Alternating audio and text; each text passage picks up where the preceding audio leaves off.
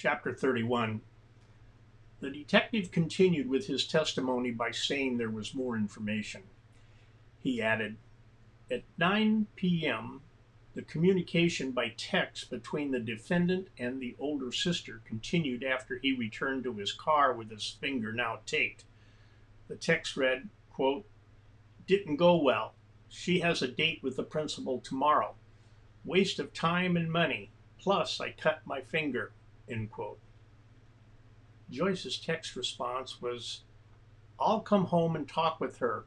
Maybe she'll break the date. Hang in there. He indicated cell phone tower data showed that the custodian was using the same cell phone tower as Joyce, but she made no mention of the texting and did not indicate they saw each other when they were texting. Now it was time for some redirect questioning of the sister, aka fiancée, Joyce. Now the district attorney had questions to ask her. He said, why would your cell phone record indicate you were using the same cell phone tower when contacting your sister earlier and the identical tower when texting the defendant also? Joyce responded, I don't know. The DA said, let me show you a map of the area covered by the cell phone tower involved, the one when you were using it. She looked at the map and the DA asked, looking at this map, where were you when you were texting the custodian?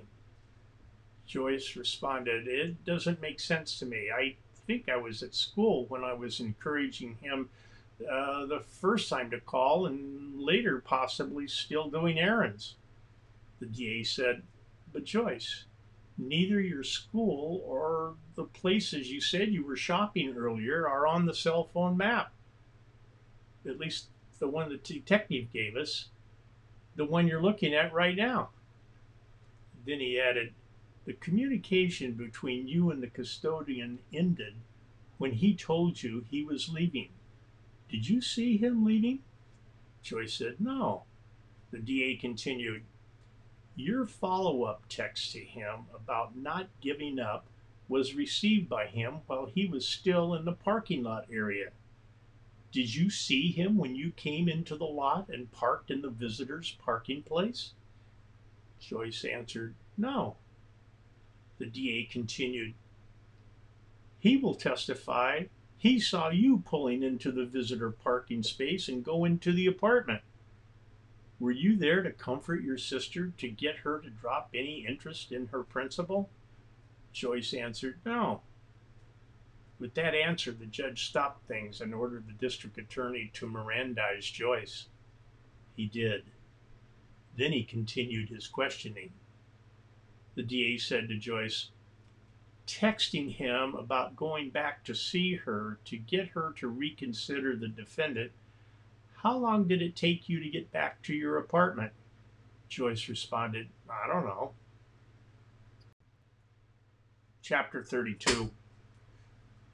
Look again at the cell tower map, the DA said. From one side of the map to the other, it looks like it might be 3 miles. Converted to travel time, it would take maybe 15 minutes at the most. Then he looked at Joyce and said, what time did you pull into the visitor's parking place on that foggy evening? Joyce responded, I don't recall. He continued and said, let me ask you this.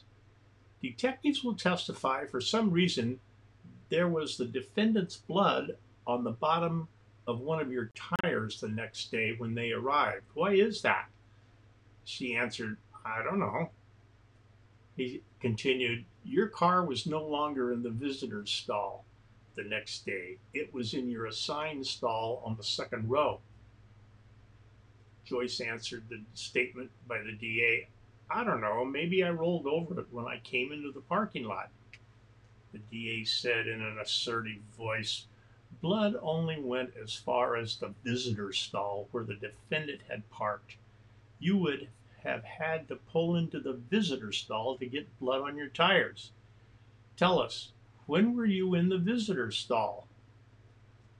Immediately breaking down, she confessed she had returned to the apartment as the defendant's car was leaving, but intended to stay briefly to talk with her sister. She had parked in the visitor stall, which was closest to their apartment, but she added, "I wasn't there long and went to my friend's, arriving at my friend's place at about 10:30." The DA continued the questioning after requesting the judge to allow him to treat Joyce as a hostile witness, which he did. The DA began, but before saying anything, Joyce turned to the judge and asked if she could have an attorney. The judge denied the request since she was not charged with anything. Smart enough not to incriminate herself, she proceeded to invoke the Fifth Amendment. Under the circumstances, the DA asked for a continuance and for the defendant to be released on his own recognizance. The judge said, "So ordered," then said to the bailiff, who was in the back of the room, to come forward and place the cuffs on Joyce and take her into custody. Then he said to Joyce, "Now you may have your attorney."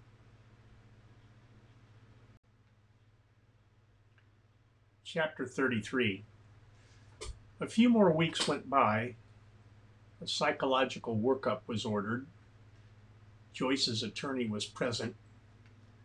One of the brightest minds in the county reported to the judge and the DA his findings. He said, upon entering the apartment, almost immediately she had flown into a rage. Joyce's sister was interfering with her ability to have a relationship with the principal.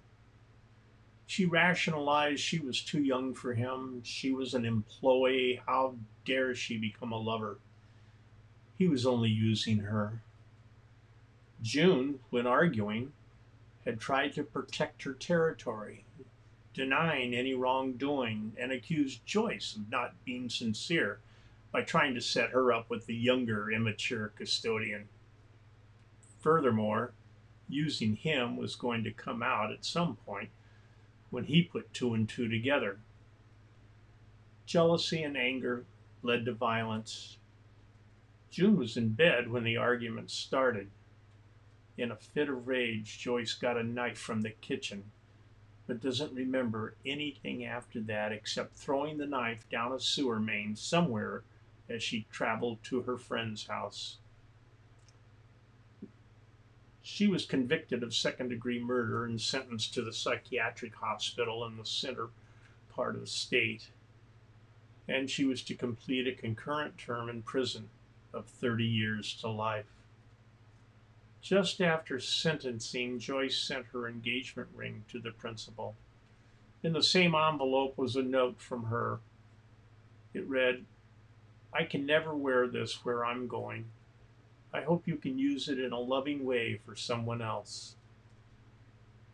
The principal sold the ring and used the money to pay for the installation of a small garden in front of the school that had a small plaque that honors June. When the school year ended, the principal resigned and found a job in the Bay Area, where he had left his heart many years before. One day, one of his teachers came into his office. She said that her husband had acquired 4 tickets to a Tony Bennett concert. Her sister wanted to come over from Berkeley to join them. Would he like to make it a foursome? In fact, she uses the syllabus I got from you for the new teacher seminar she teaches at UC Berkeley. I think you guys have a lot in common. Interested in joining us?" The principal said yes, and the 4 had a great evening. Not once did they talk about their night class experiences. They found they had other common interests and began seeing each other frequently in the city by the bay.